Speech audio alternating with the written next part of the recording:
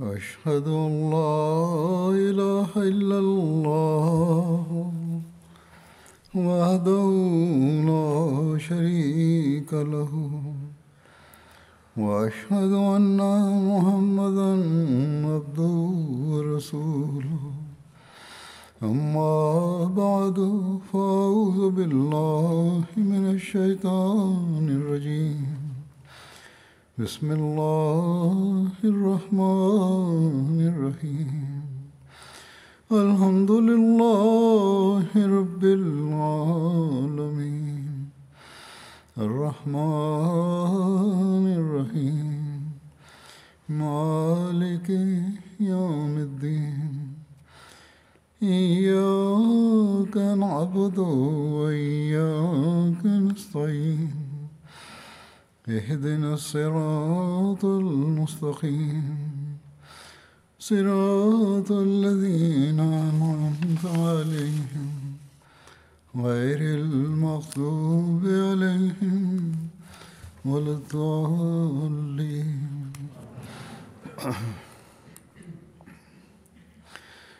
آج 27 مئی ہے. یہ دن جماعت احمدیہ میں یوم خلافت کے نام سے جانا جاتا ہے.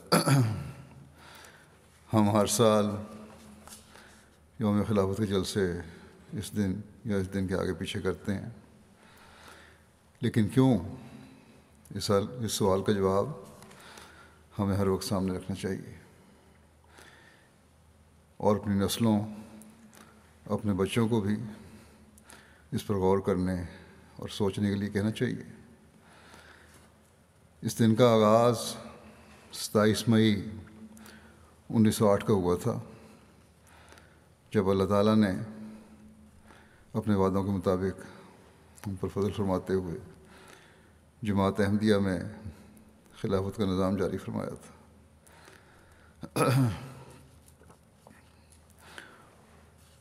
اللہ تعالیٰ نے حضرت مسیح موعود علیہ السلام سے آپ کی جماعت کی ترقی کے لیے وعدہ فرمایا تھا. اسے اس دن پورا فرمایا. حضرت مسیح موعود علیہ السلام ایک عرصے سے اپنی جماعت کو اس بات پر تیار فرما رہے تھے کہ کوئی شخص موت سے باہر نہیں. انبیاء بھی جب اپنا کام پورا کر لیتے ہیں تو پھر اللہ تعالیٰ انہیں بھی اٹھا لیتا ہے. آپ بار بار جماعت کو اس بات پر تیار فرما رہے تھے کہ آپ علیہ السلام کی واپسی کا وقت قریب ہے، لیکن ساتھ ہی یہ خوشخبری بھی دیتے تھے کہ آپ علیہ السلام کی قائم کردہ جماعت نے پھولنا ہے، پھلنا ہے اور پھیلنا ہے. اور اللہ تعالیٰ سے جو آپ کے وعدے ہیں وہ یقیناً پورے ہونے ہیں. جماعت کی ترقی اللہ تعالیٰ کی فضل سے ہونی ہے اور کوئی نہیں جو اس ترقی کو روک سکے. حضرت صلی اللہ علیہ وسلم نے بھی ایک ارشاد میں اپنے زمانے سے لے کر آخرین کے زمانے تک، یعنی حضرت مسیح موعود علیہ السلام اور پھر بعد میں آپ کے جاری نظام خلافت کا نقشہ کھینچا. چنانچہ آپ نے صلی اللہ علیہ وسلم اپنے صحابہ کی مجلس میں بیان فرماتے ہیں، تم میں نبوت قائم رہے گی جب تک اللہ چاہے گا. یعنی حضرت صلی اللہ علیہ وسلم کا وجود صحابہ میں موجود رہے گا. پھر اس کو اٹھا لے گا اور خلافت علی منہاج نبوت قائم ہوگی. یعنی وہ خلافت راشدہ قائم ہوگی جو مکمل طور پر نبوت کے قدموں پر چلنے والی ہوگی. پھر اللہ تعالیٰ جب چاہے گا اس نعمت کو بھی اٹھا لے گا۔ گزشتہ کچھ عرصے سے میں بدری صحابہ کے سلسلہ میں خلفائے راشدین کا بھی ذکر کر رہا ہوں۔ آج کل حضرت ابوبکر صدیق رضی اللہ عنہ کا ذکر ہو رہا ہے۔ تمام خلفاء کے ذکر میں یہ بات روز روشن کی طرح واضح ہے کہ سب نے بڑے بے نفس ہو کر حضرت صلی اللہ علیہ وسلم کی سنت پر چلتے ہوئے اور قرآن کریم کو اپنا دستور العمل بناتے ہوئے اپنا عرصہ خلافت گزارا۔ گویا قدم قدم پر منہاج نبوت پر قائم رہنے کی کوشش کی۔ بہرحال حضرت صلی اللہ علیہ وسلم اپنے ارشاد کو جاری رکھتے ہوئے فرماتے ہیں کہ پھر اس کی تقدیر کے مطابق اذا رساں بادشاہت قائم ہوگی، جس سے لوگ دل گرفتہ ہوں گے اور تنگی محسوس کریں گے۔ یہ دور ختم ہوگا تو اس کی دوسری تقدیر کے مطابق اس سے بھی بڑھ کر جابر بادشاہت قائم ہوگی۔ اور تاریخ نے یہ بھی دیکھا، بلکہ آج تک دین سے ہٹے ہوئے جو حکمران ہیں مسلمانوں کے، اپنی رعایا سے یہی کچھ کر رہے ہیں، چاہے وہ ایک گروہ سیاسی حکومتیں ہوں یا بادشاہت، ایک گروہ ہو یا دوسرا، جس کے ہاتھ میں بھی حکومت آئے اس پر دنیا غالب رہتی ہے۔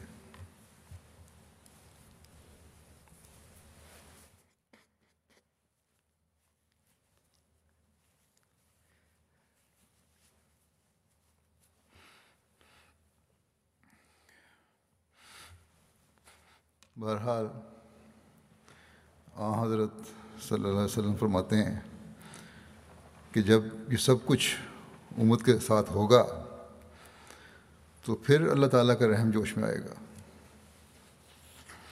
اور اس ظلم و ستم کے دور کو ختم کر دے گا۔ پھر خلافت علی منہاج نبوت قائم ہوگی۔ یہ فرما کر آپ خاموش ہو گئے۔ حضرت صلی اللہ علیہ وسلم نے ظلم و ستم کے دور کو ختم کرنے کی جو پیش گوئی فرمائی تھی وہ ان لوگوں کے لیے تھی جو خاتم الخلفاء مسیح موعود اور مہدی موعود کی بیعت میں آئیں گے اور اس کی تعلیم کے مطابق اس پر عمل کریں گے۔ اللہ تعالیٰ نے تو انتظام فرما دیا، اگر لوگ اس انتظام کے تحت نہ آئیں، اپنی ضد پر قائم رہیں، تو پھر اس کا وہی نتیجہ نکلتا ہے اور نکلا ہے جو آج کل مسلمان دیکھ رہے ہیں۔ اللہ تعالیٰ ان لوگوں کو بھی عقل اور سمجھ دے اور یہ حضرت صلی اللہ علیہ وسلم کے غلام صادق کو پہچان کرنے والے ہوں۔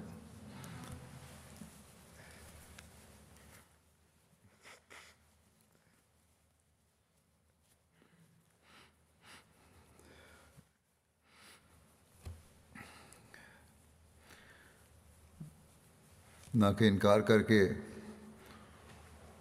مسیح موت کی جماعت پر ظلم اور تعدی میں بڑھنے والے ہوں۔ بہرحال یہ بھی واضح ہو کہ حضرت صلی اللہ علیہ وسلم کا پھر خاموش ہونا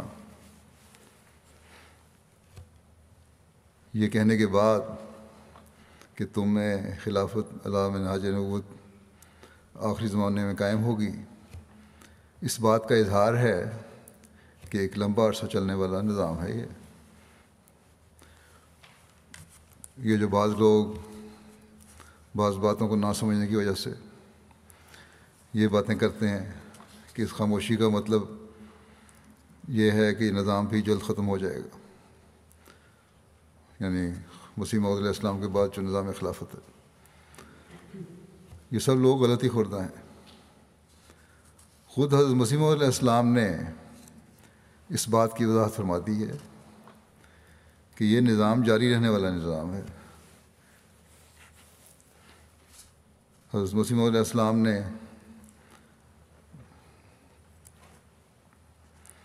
علیہ السلام سے اللہ تعالیٰ نے جو وعدے فرمائے ہیں وہ پورے ہونے والے ہیں، اور زمین و آسمان ٹل سکتے ہیں لیکن خدائی وعدوں کو پورا ہونے سے کوئی نہیں روک سکتا۔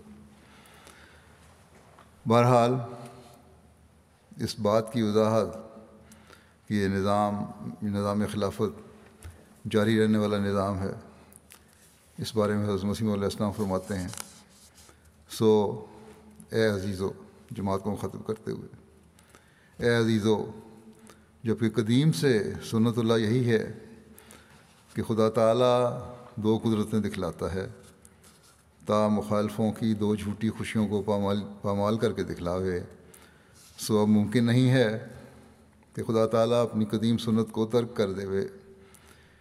اس لیے تم میری اس بات سے جو میں نے تمہارے سامنے پاس بیان کی غمگین مت ہو، یعنی اپنی وفات کی خبر جو دی، اور تمہارے دل پریشان نہ ہو جائیں، کیونکہ تمہارے لیے دوسری قدرت کا دیکھنا بھی ضروری ہے، اور اس کا آنا تمہارے لیے بہتر ہے، کیونکہ وہ دائمی ہے، جس کا سلسلہ قیامت تک منقطع نہیں ہوگا، اور وہ دوسری قدرت نہیں آ سکتی جب تک میں نہ جاؤں، لیکن میں جب جاؤں گا تو پھر خدا اس دوسری قدرت کو تمہارے لیے بھیج دے گا جو ہمیشہ تمہارے ساتھ رہے گی، جیسا کہ خدا کا براہین احمدیہ میں وعدہ ہے۔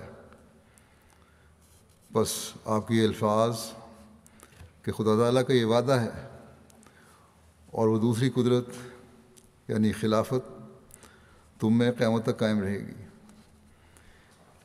ایسے لوگ ہمیشہ پیدا ہوتے رہیں گے جو خلافت احمدیہ کی حفاظت کرنے والے ہوں گے۔ بس خوش قسمت ہیں ہم میں سے وہ لوگ جو خلافت احمدیہ کے ساتھ ہمیشہ جڑے رہیں اور اپنی نسلوں کو بھی اس کی تلقین کرتے رہیں،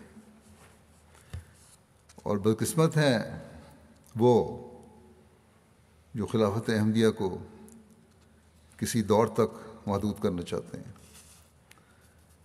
یا یہ سوچ رکھتے ہیں۔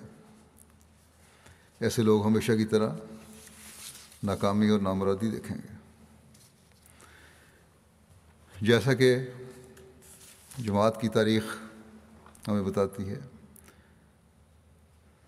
جو مخالفین تھے انہوں نے خلافت اولیٰ یا خلافت ثانیہ کے انتخاب کے وقت ناکامیاں دیکھیں۔ بہرحال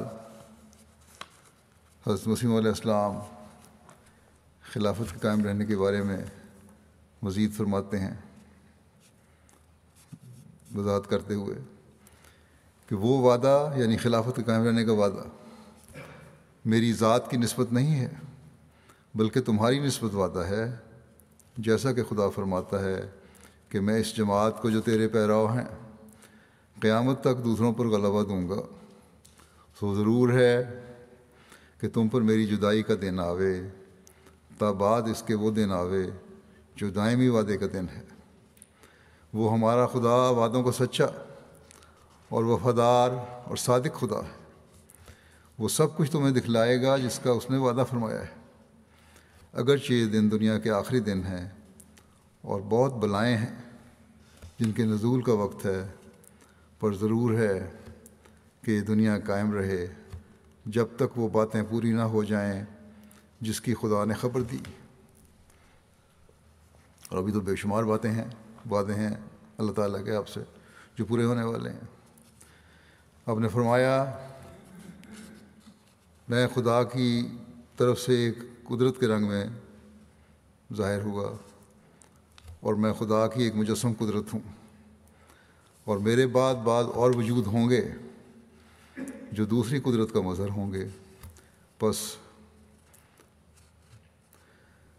اللہ تعالیٰ نے اسلام کی نشت ثانیہ اور ترقی کے بارے میں حضرت مسیح علیہ السلام سے جو وعدے کیے ہوئے ہیں، جن باتوں کے پورا ہونے کا اللہ تعالیٰ نے آپ کو بتایا ہوا ہے، وہ انشاءاللہ تعالیٰ ضرور پوری ہوں گی، وہ وعدے ضرور پورے ہوں گے۔ اسلام کے غلبہ کے دن جماعت انشاءاللہ دیکھے گی، جماعت کی ترقی کے دن جماعت دیکھے گی انشاءاللہ۔ جو لوگ خلافت سے جڑے رہیں گے وہ اللہ تعالیٰ کے فضلوں کے وارث بنتے چلے جائیں گے۔ جماعت احمدیہ نے دنیا میں پھیلنا ہے، اور یہی حضرت مسیح علیہ السلام نے فرمایا ہے۔ چنانچہ آپ اپنی جماعت کے غلبے کے بارے میں فرماتے ہیں، یہ خدا تعالیٰ کی سنت ہے، اور جب سے کہ اس نے انسان کو زمین میں پیدا کیا، ہمیشہ وہ اس سنت کو ظاہر کرتا رہا ہے کہ وہ اپنے نبیوں اور رسولوں کی مدد کرتا ہے اور ان کو غلبہ دیتا ہے، جیسا کہ وہ فرماتا ہے کتب اللہ لاغلبن انا ورسولی۔ اور غلبے سے مراد یہ ہے جیسا کہ رسولوں اور نبیوں کا یہ منشا ہوتا ہے کہ خدا کی حجت زمین پر پوری ہو جائے اور اس کا کوئی مقابلہ نہ کر سکے۔ اسی طرح خدا تعالیٰ قوی نشانوں کے ساتھ ان کی سچائی ظاہر کر دیتا ہے، اور جس راست بازی کو وہ دنیا میں پھیلانا چاہتے ہیں اس کی تخم ریزی انہی کے ہاتھ سے کر دیتا ہے، لیکن اس کی پوری تکمیل ان کے ہاتھ سے نہیں کرتا، بلکہ ایک دوسرا ہاتھ اپنی قدرت کا دکھاتا ہے، اور ایسے اسباب پیدا کر دیتا ہے جن کے ذریعے سے وہ مقاصد جو کسی قدر ناتمام رہ گئے تھے اپنے کمال کو پہنچتے ہیں۔ بس حضرت مسیح علیہ السلام نے یہ پیشگوئیاں جو فرمائی ہیں، اللہ تعالیٰ کے جن وعدوں کا ذکر فرمایا ہے، انہوں نے اپنے کمال تک پہنچنا ہے، اور یہ آپ کے بعد جاری نظام خلافت ہے، جاری نظام خلافت ہے، اس کے ذریعے سے ہی پہنچنا ہے۔ اللہ تعالیٰ نے جماعت کو ترقی دینی ہے اور دے رہا ہے، خود لوگوں کی رہنمائی فرماتا ہے، خلافت کے ساتھ ان کو جوڑتا ہے اور جوڑ رہا ہے، ورنہ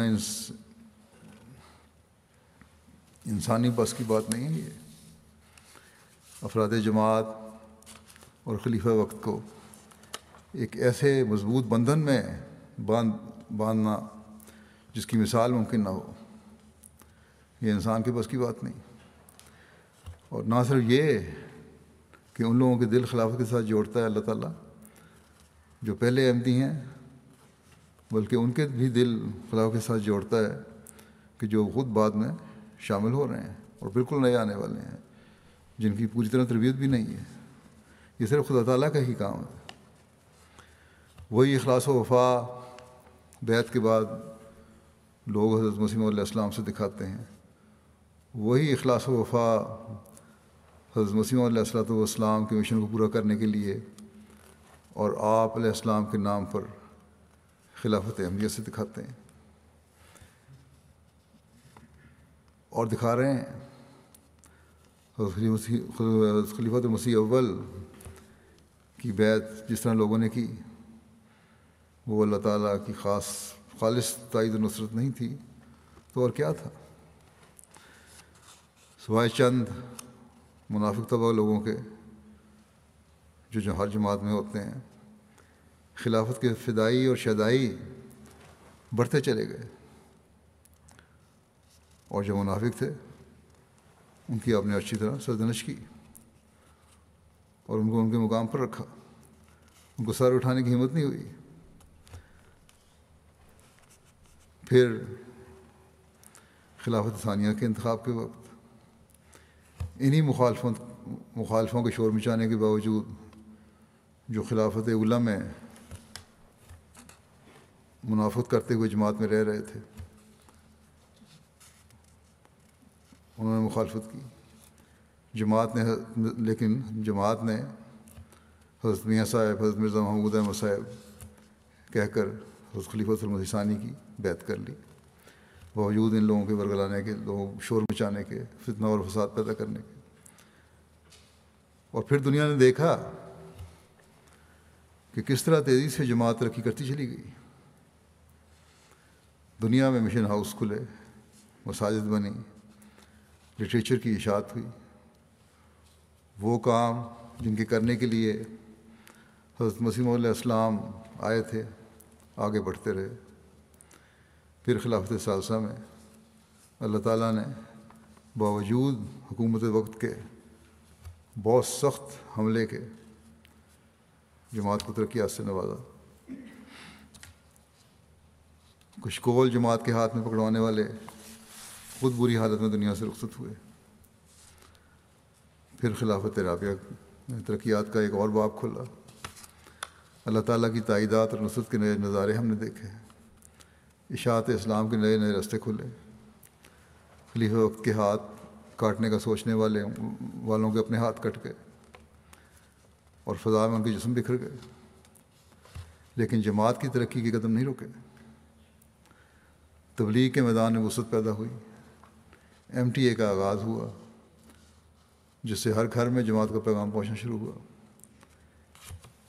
یہ حضرت مسیح موعود علیہ السلام سے اللہ تعالیٰ کے وعدوں کی تکمیل کی طرف بڑھنا ہے.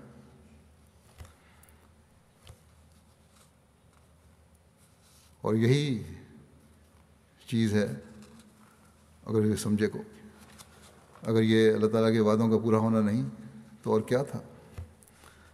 پھر خلافت خامسہ میں بھی اللہ تعالیٰ نے اپنی تائیدات اور نصرت کے نظارے دکھائے. MTA میں ہی اسلام کا پیغام پہنچانے اور حضرت مسیح علیہ السلام کے مشن کو پورا کرنے کے لیے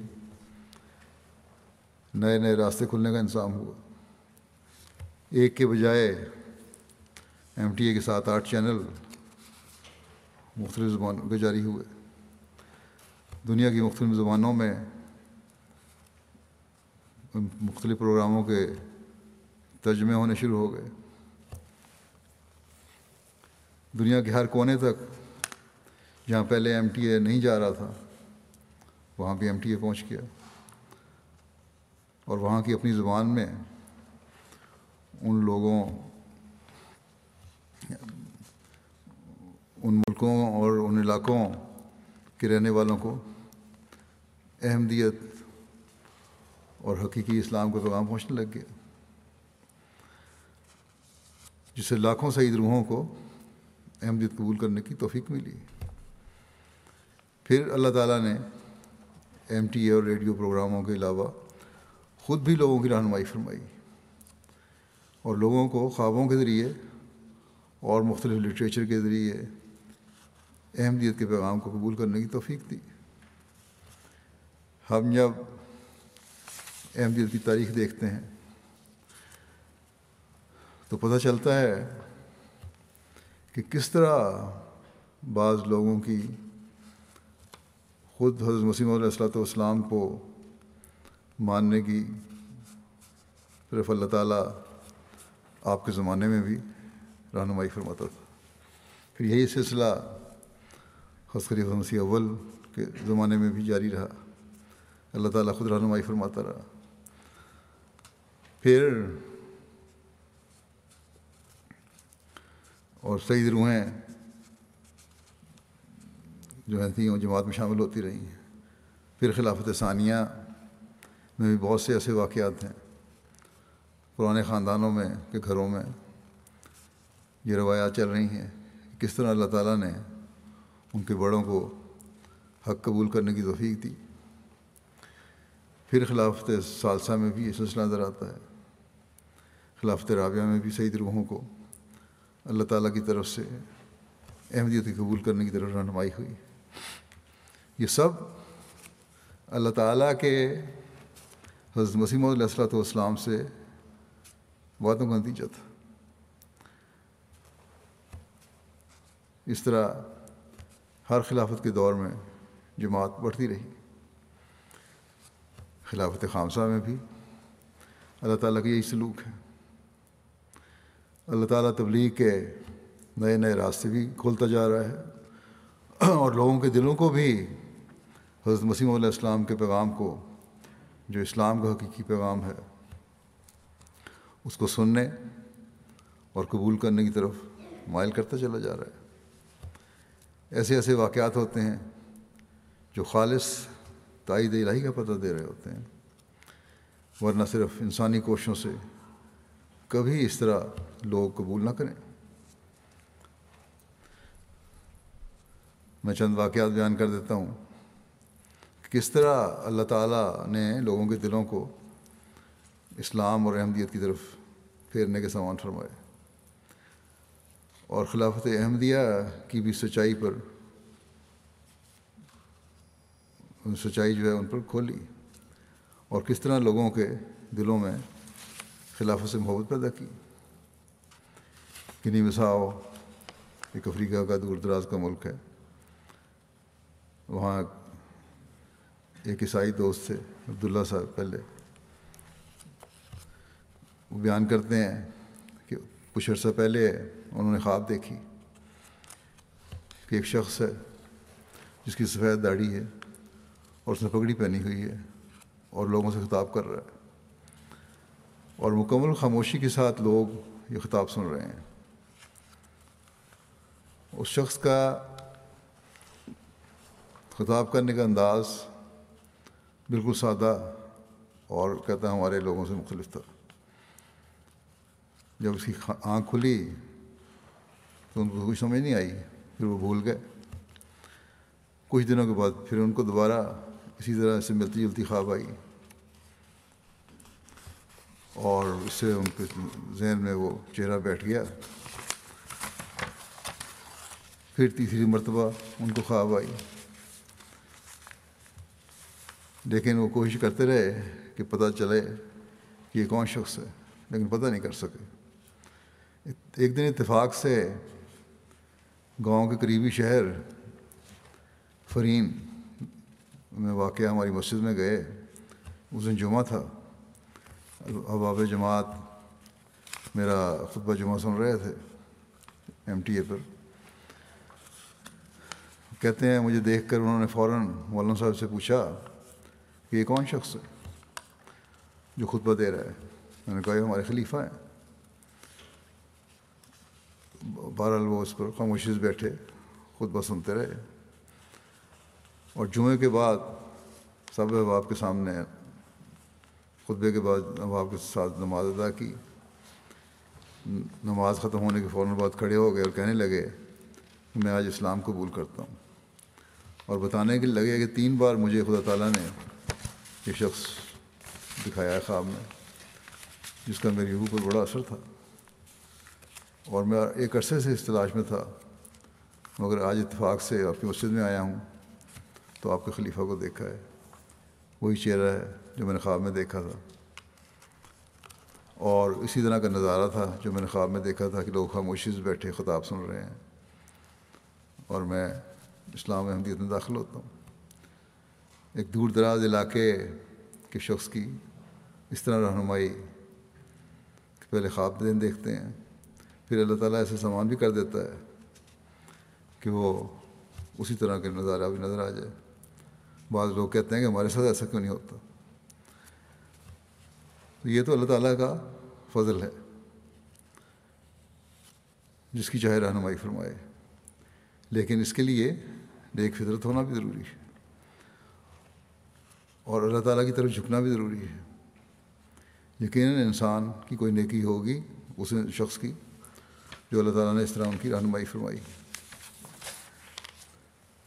پھر گیمبیا کے امیر صاحب نے لکھا کہ وہاں ایک خاتون ہے سسٹر فاٹو صاحبہ،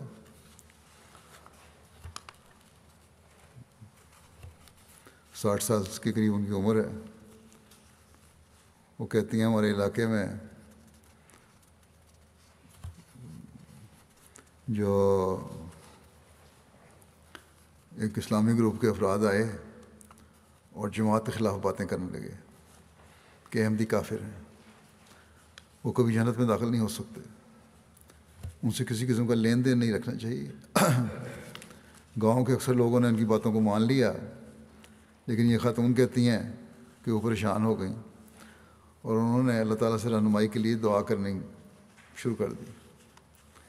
کچھ دن کے بعد انہیں خواب آئی کہ اسی اسلامی گروپ کے افراد جنہوں نے اس گاؤں کا دورہ کیا تھا، ان کی آنکھیں گو تاروں کی طرح چمک رہی ہیں، اور انہوں نے ہاتھ میں قرآن مجید بھی پکڑا ہوا ہے، لیکن وہ یہ شکایت کر رہے ہیں کہ قرآن مجید کی تحریر کو دیکھ نہیں سکتے۔ اس پر وہ شور مچانے لگے کہ اللہ تعالیٰ نے انہیں اندھا کر دیا، اور اس طرح وہ اپنی روزی بھی نہیں کما سکتے اور ذلیل و خوار اور تباہ ہو گئے ہیں۔ انہوں نے کہتی ہیں کہ میں نے خواب میں یہ بھی دیکھا کہ اس گروپ کے ممبران جماعت احمدیہ کے خلیفہ کے ساتھ ہاتھ ملانا چاہتے ہیں، پر اس میں وہ کامیاب نہیں ہو سکے، اور یہ اعتراف کر رہے ہیں وہ کہ احمدیت تو بے شک سچ ہے، مگر اگر ہم مان لیں تو ہمارے مرید ہم سے پھر جائیں گے۔ بہرحال ان خاتون نے اپنے گھر والوں کو یہ خواب سنائی صبح، اور کہتے ہیں لوگوں کے افریقنوں میں سوچ سمجھ کم ہے، لیکن بہرحال انہوں نے اپنی تعبیر بھی یہ کی کہ جس طرح روشن آنکھیں تھیں اس کے باوجود قرآن کی تحریر نہیں پہچان رہے، اس کا مطلب یہی تھا کہ وہ حق سے مکمل طور پر گمراہ ہو چکے ہیں۔ تو ایسے عجیب واقعات بعض لوگوں کے قبول احمدیت کے ہوتے ہیں، کہ ظاہر ہو رہا ہوتا ہے کہ اللہ تعالیٰ کی خاص تائید ان لوگوں کو یہ نظارے دکھا رہی ہے۔ گوئٹے مالا ساؤتھ امریکہ کے ملکوں میں سے ہے۔ یہاں سے جو مسجد ہے ہماری 250 کلومیٹر دور میکسیکو کے بارڈر پر ایک جگہ ہے سان مارکوس، وہاں کی ایک خاتون ہے ویرونیکا صاحبہ، کہتی ہیں میں نے 10 سال کا پہلے خواب میں دیکھا تھا کہ ایک شخص خواب میں آئے ہیں اور انہوں نے کہا سچائی کا راستہ اسلام ہے، قرآن مجید پڑھنے کو کہا، لیکن انہوں نے کہا کہ میں تو قرآن پڑھنا نہیں جانتی، مگر اس شخص نے کہا تم پڑھ سکتی ہو۔ صبح اٹھ کر انہوں نے اپنے خاوند اور باپ سے خواب کا ذکر کیا، تو انہوں نے کہا اسلام کی سچائی کا راستہ نہیں ہے، یہ دہشت گردی کا مذہب ہے، عیسائی لوگ ہیں سارے۔ لیکن کہتی ہیں میرے دل کو سکون نہیں ہوا، میں نے انٹرنیٹ پر اسلام کے بارے میں تحقیق شروع کر دی اور خود ہی انٹرنیٹ سے سیکھ رہی تھی اسلام کے بارے میں۔ ایک دن بازار میں جا رہی تھیں، ایک پردہ دار خاتون ان کو مل گئیں، بہرحال ان کو پردہ دیکھ کے ان کو تجسس پیدا ہوا، اس کو جا کے ملیں اور اس سے پوچھا تمہارا یہ لباس کیسا ہے؟ انہوں نے کہا میں مسلمان ہوں اس لیے میں نے پردہ کیا ہوا ہے۔ چنانچہ ان سے رابطہ ان کا ہو گیا اور اس نے اسلام کی بارے میں تفصیل بتائی۔ وہ خاتون جو احمدی تھی، کہتی ہیں میں نے تو یہ ان کی باتیں سن کے اسلام کی تعلیم کو سن کے بیعت کر لی، لیکن گھر والے راضی نہیں ہوتے تھے، کوئی نہ کوئی اعتراض کر دیتے تھے۔ ان کا جواب کہتی ہیں میں نہیں دے سکتی تھی، تو پھر انہوں نے ان کو کہا کہ آپ ہمارے گھر آئیں، رشتہ داروں کو اکٹھا کروں گی، اعتراضات کے جواب دیں۔ چنانچہ ہماری بے شمار تبلیغی نشستیں ہوئیں، تبلیغ بھی کرنے لگ گئیں، صرف بیعت نہیں کی بلکہ پیغام بھی آگے پہنچانے لگ گئیں۔ دوستوں کو اکٹھا کیا اور پھر ان کے لیے ریفریشمنٹ کا انتظام بھی کیا۔ ان کا ایک بیٹا ہے جو وکالت کی تعلیم حاصل کر رہا ہے، یونیورسٹی کے آخری سال میں، اس نے بھی بیعت کر لی، اور ان کو اتنا جوش اور شوق ہے کہ انٹرنیٹ کے ذریعے انہوں نے نادرہ قرآن کریم خود سیکھا، بہت ساری صورتیں زبانی یاد کیں، اور پھر آڈیو سن کے اپنی زبان میں رومن میں، عربی تو نہیں لکھ سکتی تھیں، قرآن کریم پورے کا پورا لکھا۔ امیر صاحب کہتے ہیں کہ جب میں دورے پہ گیا ہوں تو ان کی نوٹ بک دیکھی، سارا قرآن کریم انہوں نے اپنے ہاتھ سے لکھا ہوا تھا، اور اب عربی بھی لکھ رہی ہیں، سیکھ رہی ہیں، اس عربی میں لکھ رہی ہیں۔ اس طرح اللہ تعالیٰ نہ صرف سعید روحوں کو جماعت میں لا رہا ہے، بلکہ آپ کے بعد جو آپ سے وعدے تھے ان کو بھی پورا فرما رہا ہے۔ انڈونیشیا ایک اور دور دراز کا علاقہ، وہاں ایک نوجوان کو تبلیغ کی گئی تو اس نے فوراً بیعت کر لی۔ صدر جماعت کہتے ہیں اس جماعت کے نور صاحب کہ میں نے اس کو واپس جانے سے پہلے کچھ کتابیں دیں اور حضرت مسیح علیہ السلام کی تصاویر والے بروشر بھی دیے۔ جب وہ نوجوان گھر پہنچا تو اس کے والد نے ایک بروشر دیکھ کر پوچھا کہ یہ تصویر کس کی ہے؟ اس نے جواب دیا لڑکے نے کہ یہ امام مہدی کی تصویر ہے، کل رات میں نے خواب دیکھی تھی کہ امام مہدی تشریف لے آئے ہیں، اس لیے میں نے کچھ جماعت احمدیہ کا تعارف تھا پہلے تو میں نے فوراً بیعت کر لی ہے۔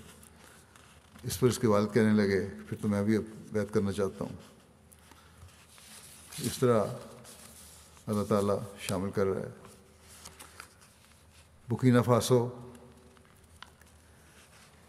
کہ مولم عزیلہ کریم صاحب کہتے ہیں کہ ہمارے علاقے کے ایک رہائشی ہیں حمید صاحب، باقاعدہ ریڈیو سنتے تھے، جماعت سے ہمدردی بھی رکھتے تھے، چندہ بھی دے دیتے تھے کبھی آ کے، بلکہ بعض دفعہ باقاعدگی دینے لگ گئے تھے، لیکن بیعت کرنے کو کہا جاتا تو کسی نہ کسی طرح ٹال دیتے۔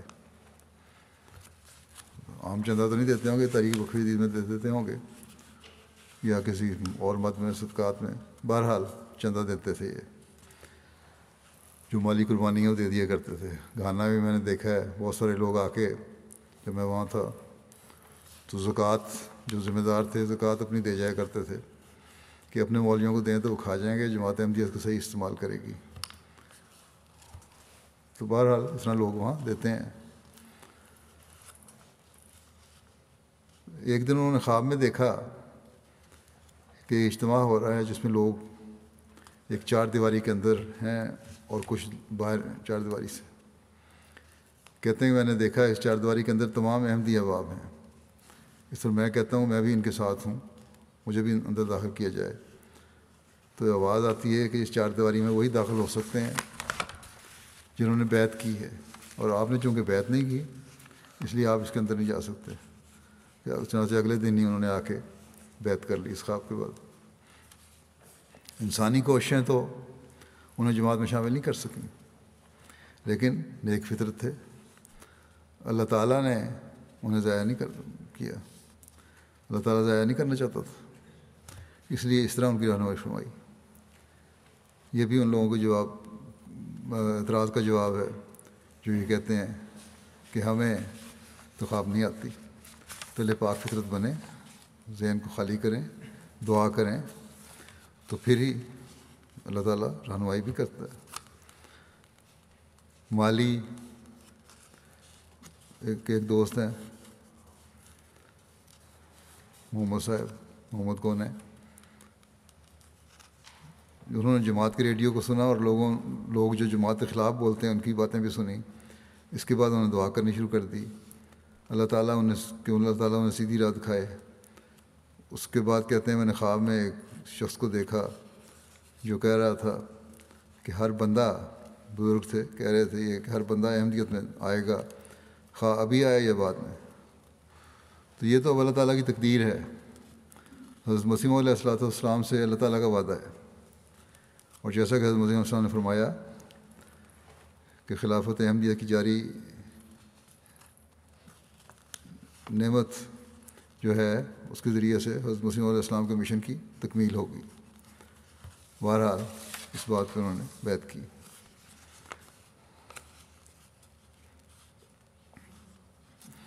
پھر گنی بساؤ کے مبلغ نے لکھا کہ ہمارے نوابائے ہیں عثمان صاحب، انہیں علم ہوا کہ ان کے رشتہ دار کثرت سے احمدیت قبول کر رہے ہیں، تو بعض مولویوں کو اکٹھا کر کے اس علاقے میں لے کر آ گئے تاکہ جماعت کی مخالفت کر سکیں۔ تو ہمارے مولم نے انہوں نے کہا کہ آپ ضرور مخالفت کریں، آپ کو روکا نہیں جاتا، مگر ہمارا پیغام ایک مرتبہ سن لیں، بات سن لیں، پھر جو مخالفت کرنی کریں دلیل کے ساتھ۔ مولوی صاحبان نے تو آنے سے انکار کیا مگر پیغام سننے کے لیے، مگر عثمان صاحب نے دعوت قبول کی اور جماعت کا پیغام سننے آ گئے۔ انہیں حضرت مسیح علیہ السلام کی آمد کے متعلق بتایا گیا۔ جس دن وہ آئے جمعہ کا دن تھا، اور وہاں اس دن MTA پر میرا خطبہ آ رہا تھا، تو ہم نے انہیں کہا کہ اگر آپ کے پاس وقت ہے تو کچھ دیر خطبہ سن لیں، تو انہوں نے کہا تھوڑا سا وقت ہے، میں تھوڑی دیر کے لیے خطبہ سن لیتا ہوں۔ لیکن جب خطبہ سننا شروع کیا تو بھول گئے کتنا وقت لگ گیا، اور مکمل خطبہ سنا۔ بعد میں کہنے لگے کہ احمدیہ جماعت کافر نہیں ہو سکتی، جیسا کہ میں نے سنا ہے، کیونکہ آپ کے خلیفہ تو صحابی حضرت محمد رسول اللہ صلی اللہ علیہ وسلم کی سیرت پیش کر رہے ہیں، اور کوئی کافر جماعت یہ کام نہیں کر سکتی۔ اس کے بعد جماعت کی مخالفت انہوں نے ختم کر دی، اور کچھ عرصے بعد اپنی فیملی کے ساتھ جماعت میں شامل بھی ہو گئے، اور اب نہ صرف شامل ہوئے بلکہ اب تبلیغ بھی کر رہے ہیں، اپنے چندے بھی باقاعدگی سے دیتے ہیں۔ تو یہ بھی خطبات کا اثر ہو رہا ہے جو اللہ تعالیٰ خلیفہ وقت خطبات میں ڈالتا ہے۔ کانگو کنشاسا، وہاں کے لوکل مشنری کہتے ہیں کہ ایک علاقے میں تبلیغی مہم شروع کی، غیر جماعت نے منظم طور پر مخالفت کا آغاز کر دیا۔ 3 ماہ کے بعد ایک دن انہیں مخالفین میں سے ایک دوست عثمان صاحب نے مشن میں رابطہ کیا اور کہا کہ اپنی ساری فیملی کے ساتھ جماعت میں شامل ہونا چاہتے ہیں۔ جب ان سے وجہ پوچھی گئی تو کہنے لگے کہ ایک دن میری بیوی سیٹلائٹ چینل دیکھ رہی تھی تو آپ کا چینل MTA لگ گیا، چونکہ اس کو معلوم تھا کہ میں احمدیت کی مخالفت میں پیش تھا، اس نے مجھے ہی بلا لیا، اور جب میں جماعت کے بارے میں کچھ غلط بولنے لگا تو میری بیوی نے کہا کہ پہلے پورا پروگرام سنو پھر بولنا۔ اس وقت بھی وہاں MTA پر میرا خطبہ نشر ہو رہا تھا۔ خطبہ سننے کے بعد مجھے یقین ہو گیا، کہتے ہیں، کہ جو آواز آج میرے کانوں میں پڑی ہے یہی اسلام کی حقیقی تصویر ہے، اور خلیفہ کو سننے کے بعد جماعت کی سچائی میں مجھے کوئی شک نہیں رہ گیا۔ اب یہ میری ذات کا کوئی کمال نہیں ہے، بلکہ اللہ تعالیٰ نے خلافت کے ذریعے سے حضرت مسیح علیہ السلام کے مشن کی تکمیل کا جو وعدہ فرمایا ہے، یہ اللہ تعالیٰ کے فضل ہیں اور ان کا اظہار ہے۔ گنی بساؤ کے مبلغ انچارج کہتے ہیں کہ ایک گاؤں میں تبلیغ کی اکثر احباب نے احمدیت قبول کر لی، 4 خاندانوں نے احمدیت قبول کرنے سے انکار کر دیا۔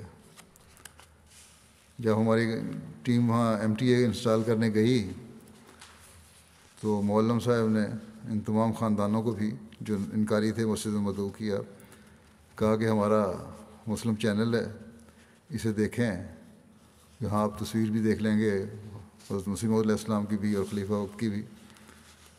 تو بہرحال کہتے ہیں جب انسٹالیشن مکمل ہو گئی، نماز کی ادائیگی کرنے کے بعد جب دوبارہ TV آن کیا گیا تو اس وقت خطبہ چل رہا تھا میرا MTA پہ۔ انہوں نے جو غیر جماعت تھے انہوں نے بڑے غور سے سنا خطبہ، دیکھتے رہے مجھے، اور انگلش زبان میں کیونکہ آ رہا تھا تو مولم نے کہا میں آپ کو ترجمہ کر دیتا ہوں۔ تو کہنے لگے کہ مجھے سمجھ نہیں آ رہی، مگر میں خدا کی قسم کہہ سکتا ہوں کہ یہ شخص جو بول رہا ہے یہ جھوٹ نہیں بول سکتا، اور اگر یہ جماعت احمدیہ کا خلیفہ ہے تو جماعت کبھی جھوٹی نہیں ہو سکتی۔ اور اسی وقت پھر احمدیت قبول کرنے کا انہوں نے اعلان کیا۔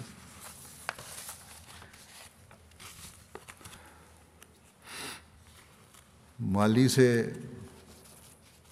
وہاں کے مولوی لکھتے ہیں ایک شخص ہمارے مشن آیا اور بتایا کہ میں باقاعدگی کے ساتھ آپ کا ریڈیو سنتا ہوں اور بیعت کرنا چاہتا ہوں۔ موصوف نے بیعت فارم پور کر لیا. چونکہ یہ پڑھے لکھے تھے اس لیے کہنے لگے کہ اگر کوئی لٹریچر فرانس زبان میں ہے تو مجھے دیں تاکہ میں اس سے بھی استفادہ کروں اور اپنے ساتھیوں کو بھی دوں. معلم نے انہیں جو کتاب مختلف لیکچر ہیں میرے ایڈریس ہیں امن کے اوپر ورلڈ کرائسس اور پاتھ وے ٹو پیس میں اس کا فرینچ ترجمہ دیا ان کو. انہوں نے وہیں کتاب کھولی. جب انہوں نے تصویر دیکھی تو رونے لگ گئے. انہوں نے بتایا کہ پہلے میں گابون میں تھا اور خدا سے ہمیشہ سیدھے راستے کی ہدایت مانگتا تھا. اس وقت میں نے بے شمار دفعہ دیکھا ہے خلیفۃ المسیح کو خواب میں اور مجھے پتہ نہیں چلتا تھا کہ یہ کون شخص ہے. آج مجھے سمجھ آئی ہے کہ میری دعا قبول ہو گئی اور اللہ تعالیٰ نے میری رہنمائی فرمائی. نسمہ صاحب ہیں عرب عورت ہیں, کہتی ہیں کہ بیعت سے 2 سال قبل میں نے پہلی دفعہ حضرت اقدس مسیح علیہ السلام کی تصویر دیکھی تو مخاطب کر کے عرض کیا, تصویر کو مخاطب کر کے کہتی ہیں عرب ہے نا. اس سے پہلے وہ ذکر کر رہی ہیں کہ آپ نے ایک بچے کا ذکر کیا تھا جس نے ٹیڑھی میڑی تصویریں کھینچی لکیریں کھینچی ہوئی تھیں اور یہ لکھا تھا کہ حضور مجھے آپ سے پیار ہے. تو بہرحال کہتی ہیں بچے جھوٹ نہیں بولتے اور بڑا اثر تھا میرے دل پہ. انہوں نے بھی بیعت کر لی کچھ عرصے کے بعد. کہتی ہیں کہ لیکن میں نے تصویر دیکھی حضرت مسیح علیہ السلام سے کہ یہ عرض کیا کہ آپ خد و خال تو بتاتے ہیں کہ آپ نیک آدمی ہیں اور جھوٹ نہیں بولتے, لیکن اس کے باوجود میں آپ کی اس بات میں تصدیق نہیں کر سکتی کہ آپ آسمانی مبعوث ہیں. کہتے ہیں اس کے 2 سال کے بعد مطالعہ کیا میں نے, 2016 کے شروع میں بیعت کر لی. اس کے باوجود خلافت کے بارے میں دل میں شک تھا. میرے نفس کا شیطان کہتا تھا کہ خلافت کے دعوے دار کو میں کیسے اپنی زندگی کا کنٹرول دے دوں, کیوں میں ایسے شخص کو خط لکھوں اور اپنے حالات بتاؤں, خلافت کا کیا فائدہ ہے. کہتی ہیں لیکن یہ شک حضرت مسلم موعود کی کتاب خلافت راشدہ اور آپ کی کتاب نظام خلافت اور اطاعت کے مطالعے سے زائل ہو گیا. مجھے وضاحت ہو گئی ساری باتوں کی. پھر میں نے خط لکھا اور جو آپ کو جواب آیا اس سے وہ شک کلیتاً ختم ہو گیا اور یقین ہو گیا کہ خلافت بھی حضرت مسیح علیہ السلام کے قدموں پر چلنے والی ہے. پھر ایک لکھتی ہیں کہ جو محبت خدا تعالیٰ خود دلوں میں ڈالتا ہے وہ خوب مضبوطی سے ڈالتا ہے اور ہمیں اس کا سبب معلوم نہیں ہوتا. پھر کہتی ہیں اسی لیے اکثر احمدیوں کو حضرت اقدس مسیح علیہ السلام سے محبت اور آپ کے خلفاء سے عموماً اور آپ سے خصوصاً محبت بچوں کی سی محبت ہے. بیعت سے قبل ہمیں اس قسم کی محبت کا کوئی اندازہ نہیں تھا. نائجیریا سے سرکٹ مشنری کہتے ہیں کہ ایک مجلس سوال و جواب کے دوران لوگوں کی اس بات پر بحث چلی کہ بچوں کو باپ کے نام کی مناسبت کے ساتھ پکارنے کی بجائے ان کے فیملی نام جو ان کے آباء و اجداد کے چلے آ رہے ہیں اس کے ساتھ پکارا جائے. اس پر انہیں بتایا گیا ہے قرآن کریم کی تعلیم ہے کہ بچوں کو ان کے اپنے باپوں کے ساتھ نام کے ساتھ پکارو, جس پر بعض بالخصوص غیر احمدی اور نو بھائی حضرات ابھی پوری طرح مطمئن نہیں تھے. مگر 2 دن کے بعد کہتے ہیں جب اپنے خطبہ دے رہے تھے صحابہ پر تو زید بن ثابت کے واقعات بیان کیے اور یہ بتایا کہ زید بن محمد کہنے لگے تھے زید کو, تو اللہ تعالیٰ کا حکم آیا کہ انہیں ان کے باپ کے نام سے یاد کیا جائے. یہ خطبہ سن کر ساری جماعت اور وہ احباب بھی بہت خوش ہوئے جو 2 دن پہلے ہی بحث کر رہے تھے کہ اب خلیفہ وقت نے ہماری رہنمائی کر دی ہے. بعض لوگوں کو یہ خیال ہوا کہ شاید ان دنوں میں مبلغ نے 2 دنوں میں مبلغ نے شاید وہاں خبر پہنچائی ہو خلیفہ کو, تب انہوں نے ذکر کر دیا, لیکن اس نے کہا میں نے تو کچھ نہیں بتایا. تو پھر یہ جماعت کہتے ہیں کہ اس ہمیں بڑی خوشی ہوئی کہ ہمارے اللہ تعالیٰ نے خود ہی ہمارے سوال کا جواب دلوا دیا. اور اس خوشی میں جماعت کے ایک فرد نے, امیر آدمی نے ایک اور بڑا ٹی وی خریدا MTA دیکھنے کے لیے کہ مسجد کے اس حصے میں لگوایا جائے جہاں لجنا ہے اور عورتیں بیٹھی ہیں، تاکہ وہ بھی خلافت کی برکات سے محروم نہ ہوں۔ تو کہنے لگے خلافت تو دلوں میں بولتی ہے۔ اب ان دور دراز علاقوں میں مختلف ممالک میں رہنے والے جو احمدی ہیں، مختلف قوموں کے ہیں، نسلوں کے ہیں، یہ خلافت سے تعلق کون پیدا کر رہا ہے؟ یقیناً یہ اللہ تعالیٰ کی تائید اور نصرت ہے، ورنہ انسانی سوچ اس کا احاطہ نہیں کر سکتی۔ پھر ناروے سے خاتون ہے بری فان صاحبہ، کہتی ہیں کہ ہر سچا احمدی کہتا ہے کہ ہمارے پیارے حضور ہمارے دلوں اور آنکھوں میں بستے ہیں اور ہم ان کے لیے دعا کرتے ہیں۔ اس دنیا میں ہمارا کوئی ہم و غم نہیں سوائے اس کے کہ آپ کو خوش کرنے اور آپ کو بوجھ بانٹنے کے طریقے سوچیں۔ آپ نے خطبات میں بیان فرمایا کہ کیسے صحابہ کرام نے اپنے جسموں پر تیر لے کر رسول کریم صلی اللہ علیہ وسلم کی حفاظت کی اور حملوں کے سامنے ڈٹے رہے۔ اس نظارے کو سوچ کر میری آنکھوں میں آنسو آ جاتے ہیں اور سوچتی ہوں کہ اگر میں ایسے موقع پر ہوتی تو کیا کرتی۔ عورت ہیں یہ، کیا ڈٹی رہتی؟ پھر دعا کرتی ہوں کہ اللہ تعالیٰ ہمیں توفیق دے کہ ان صحابہ کی طرح خلیفہ وقت اور خلافت کی اپنے دل و جان اور مال اور اولاد کو قربان کر کے بھی حفاظت کریں۔ کئی سال سے میں نماز میں دعا کرتی ہوں کہ جتنے آپ کے ہم و غم اور جتنی ذمہ داریاں ہیں اللہ تعالیٰ آپ پر ان سب کی تعداد کے برابر فرشتے نازل فرمائے جو آپ کو اپنے گھیرے میں رکھیں۔ بس یہ ہے وہ اخلاص و وفا کا تعلق جو اللہ تعالیٰ لوگوں کے دلوں میں پیدا کر رہا ہے، اور ان شاء اللہ تعالیٰ قیامت تک اللہ تعالیٰ یہ وفا و اخلاص میں بڑھنے والے حضرت مسیح علیہ الصلوۃ والسلام کی جماعت کو عطا فرماتا رہے گا، خلافت احمدیہ کو عطا فرماتا رہے گا۔ دنیا دار اس کو نہیں سمجھ سکتے۔ جرمنی میں ایک عرب نے بیعت کی تو اس کے واقف کار نے اسے کہا کہ تم کیا قادیانی ہو گئے ہو؟ اس نوبھائی نے جواب دیا کہ تم لوگ یہاں 100 عرب ہو، عرب تھا یہ، تم لوگ کسی بات پر اکٹھے نہیں ہو سکتے 100۔ جماعت احمدیہ میں ایک امام ہے اور اس کے کہنے پر جماعت اٹھتی ہے اور بیٹھتی ہے، اور اسی لیے اس کے کاموں میں برکت ہے۔ تو اب بتاؤ تمہارے میں کیا خوبی ہے جو میں تمہارے ساتھ مل جاؤں اور ان کو چھوڑ دوں؟ بس جب تک خلافت سے ہر احمدی چمٹا رہے گا اللہ تعالیٰ کے فضلوں کا وارث بنتا رہے گا۔ اس کے لیے ہمیں اپنے عملوں کو بھی خدا تعالیٰ کی تعلیم کے مطابق ڈھالنا ہوگا، تبھی یہ نعمت فائدہ دے گی۔ یہی اللہ تعالیٰ کا وعدہ ہے کہ جو لوگ ایمان لانے کے ساتھ اپنے عمل اللہ تعالیٰ کے بتائے ہوئے طریق کے مطابق رکھیں گے وہ خلافت کی برکات سے فیض پاتے رہیں گے۔ یعنی ہم اللہ تعالیٰ پر کامل ایمان لاتے ہوئے اس کی عبادت کا حق بجا لانے والے بھی ہوں، اور ہمارا ہر عمل اللہ تعالیٰ کی رضا کی تلاش کرنے والا ہو، تبھی ہم یہ فیض پائیں گے۔ حضرت اقدس مسیح علیہ الصلوۃ والسلام فرماتے ہیں قرآن شریف میں اللہ تعالیٰ نے ایمان کے ساتھ عمل صالح بھی رکھا ہے۔ عمل صالح اسے کہتے ہیں جس میں ایک ذرہ بھی فساد نہ ہو۔ آپ فرماتے ہیں اگر ایک آدمی بھی گھر میں عمل صالح والا ہو تو سب گھر بچا رہتا ہے۔ سمجھ لو کہ جب تک کہ تمہیں عمل صالح نہ ہو صرف ماننا فائدہ نہیں کرتا۔ بس ہمیں اپنے جائزے لیتے رہنا چاہیے کہ کسی وقت بھی شیطان ہم پر حملہ نہ کرے۔ اللہ تعالیٰ نے ہمارے باپ دادا کو حضرت مسیح علیہ السلام کے ماننے کی توفیق دی یا ہمیں آپ کو ماننے کی توفیق دی، یہ اس کا احسان ہے، اور اس احسان کے فیض کو جاری رکھنے کے لیے ہمیں مستقل اپنے ایمان کو بڑھانے اور ایمان پر نظر رکھنے کی ضرورت ہے، تاکہ ہم میں سے ہر ایک اس فیض سے بھی حصہ پاتا رہے جس کی پیشگوئی حضرت صلی اللہ علیہ وسلم نے فرمائی تھی، اور جس کا وعدہ اللہ تعالیٰ نے حضرت مسیح علیہ السلام سے بھی فرمایا، یعنی خلافت کا نظام۔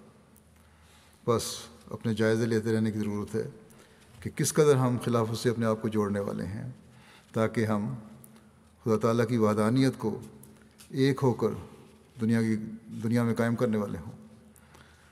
حضرت مسیح موعود علیہ الصلوۃ والسلام ایک جگہ فرماتے ہیں تمہیں خوشخبری ہو کہ قرب پانے کا میدان خالی ہے، یعنی اللہ تعالیٰ کا قرب پانے کا میدان خالی ہے، اس کی طرف بڑھنے کا میدان خالی ہے۔ ہر ایک قوم دنیا سے پیار کر رہی ہے، اور وہ بات جس سے خدا راضی ہو دنیا کو اس طرف توجہ نہیں، خدا کی طرف آنے کی طرف توجہ نہیں دنیا کی۔ وہ لوگ جو پورے زور سے اس دروازے سے داخل ہونا چاہتے ہیں، یعنی اللہ تعالیٰ کی طرف بڑھنے والے دروازے سے داخل ہونا چاہتے ہیں، ان کے لیے موقع ہے کہ اپنے جوہر دکھلائیں اور خدا سے انعام پاویں۔ یہ مت خیال کرو کہ خدا تمہیں ضائع کر دے گا۔ تم خدا کے ہاتھ کا ایک بیج ہو جو زمین میں بویا گیا۔ خدا فرماتا ہے کہ یہ بیج بڑھے گا اور پھولے گا، اور ہر ایک طرف اس کی شاخیں نکلیں گی اور ایک بڑا درخت ہو جائے گا۔ پھر آپ فرماتے ہیں کہ خدا نے مجھے مخاطب کر کے فرمایا کہ میں اپنی جماعت کو اطلاع دوں کہ جو لوگ ایمان لائے، ایسا ایمان جو اس کے ساتھ دنیا کی ملونی نہیں، وہ ایمان نفاق یا بزدلی سے آلودہ نہیں، اور وہ ایمان اطاعت کے کسی درجے سے محروم نہیں، ایسے لوگ خدا کے پسندیدہ لوگ ہیں، اور خدا فرماتا ہے کہ وہی ہیں جن کا قدم صدق کا قدم ہے۔ یہ سب باتیں آپ نے رسالہ الوصیت میں فرمائی ہیں، جس میں خلافت کے جاری ہونے کی بھی آپ نے خوشخبری فرمائی تھی۔ بس آپ کا یہ فرمان اس بات کی طرف توجہ دلاتا ہے کہ ہر احمدی کا خلافت سے بھی اخلاص و وفا کا تعلق ہونا چاہیے، اور وہی بیعت کا حق ادا کرنے والے ہوں گے جو اس معیار کو حاصل کرنے والے ہوں گے۔ اور جب یہ ہوگا تبھی ہم آج یوم خلافت منانے کے حق کو ادا کرنے والے ہوں گے۔ اللہ تعالیٰ سب کو توفیق دے کہ وہ خلافت سے بیعت کے حق کو بھی ادا کرنے والے ہوں، اور اللہ تعالیٰ کے فضلوں کو بھی حاصل کرنے والے ہوں۔ آج یہ بھی تھوڑا مختصر سا اعلان ہے کہ آج گانا جماعت اپنا جلسہ کر رہی ہے 3 دن کے لیے، 2 روزہ جلسہ ہے 27-28 کو، اور بستان احمد میں جلسہ ہے۔ اس کے علاوہ انہوں نے ملک بھر میں 119 سینٹر بنائے ہیں، ان میں بھی 5 بڑے اجتماعی سینٹر ہیں، اور ان کا رابطہ آپس میں ویڈیو کے ذریعے سے ہے۔ گانا جماعت کی ابتدا فروری 2021 میں ہوئی تھی۔ مولانا عبدالرحیم نیر صاحب رضی اللہ عنہ لندن سے روانہ ہو کر گانا پہنچے تھے۔ گزشتہ سال گانا جماعت اپنا 100 سالہ تقریبات کرنا چاہتی تھی، لیکن کووڈ کی وجہ سے منعقد نہیں ہو سکا، اس لیے اب انہوں نے یہ فیصلہ کیا ہے کہ 22 اور 23 2 سال یہ پروگرام جاری رہیں۔ اللہ تعالیٰ ان کا جلسہ بھی ہر لحاظ سے برکت کرے، اور ان کو اخلاص و وفا میں سب احمدیوں کو بڑھاتا چلا جائے۔ اسی طرح گیمبیا کا بھی جلسہ سالانہ آج ہو رہا ہے، یہ 3 دن کا جلسہ ہے۔ اللہ تعالیٰ اس کو بھی ہر لحاظ سے برکت فرمائے۔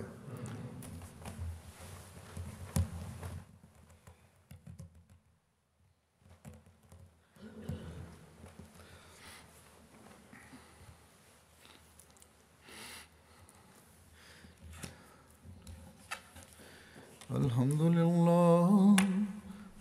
لله نحمده ونستعينه ونستغفره ونؤمن به ونتوكل عليه ونعوذ بالله من شرور أنفسنا ومن سيئات أعمالنا من يهده الله فلا مضل له ومن يضلل فلا هادي له ونشهد أن لا إله إلا الله ونشهد أن محمدا عبده ورسوله عباد الله رحمكم الله إن الله يأمر بالعدل والإحسان وإيتاء ذي القربى وينهى عن الفحشاء والمنكر والبغي يعظكم لعلكم تذكرون اذكروا الله يذكركم وادعوه يستجب لكم ولذكر الله أكبر.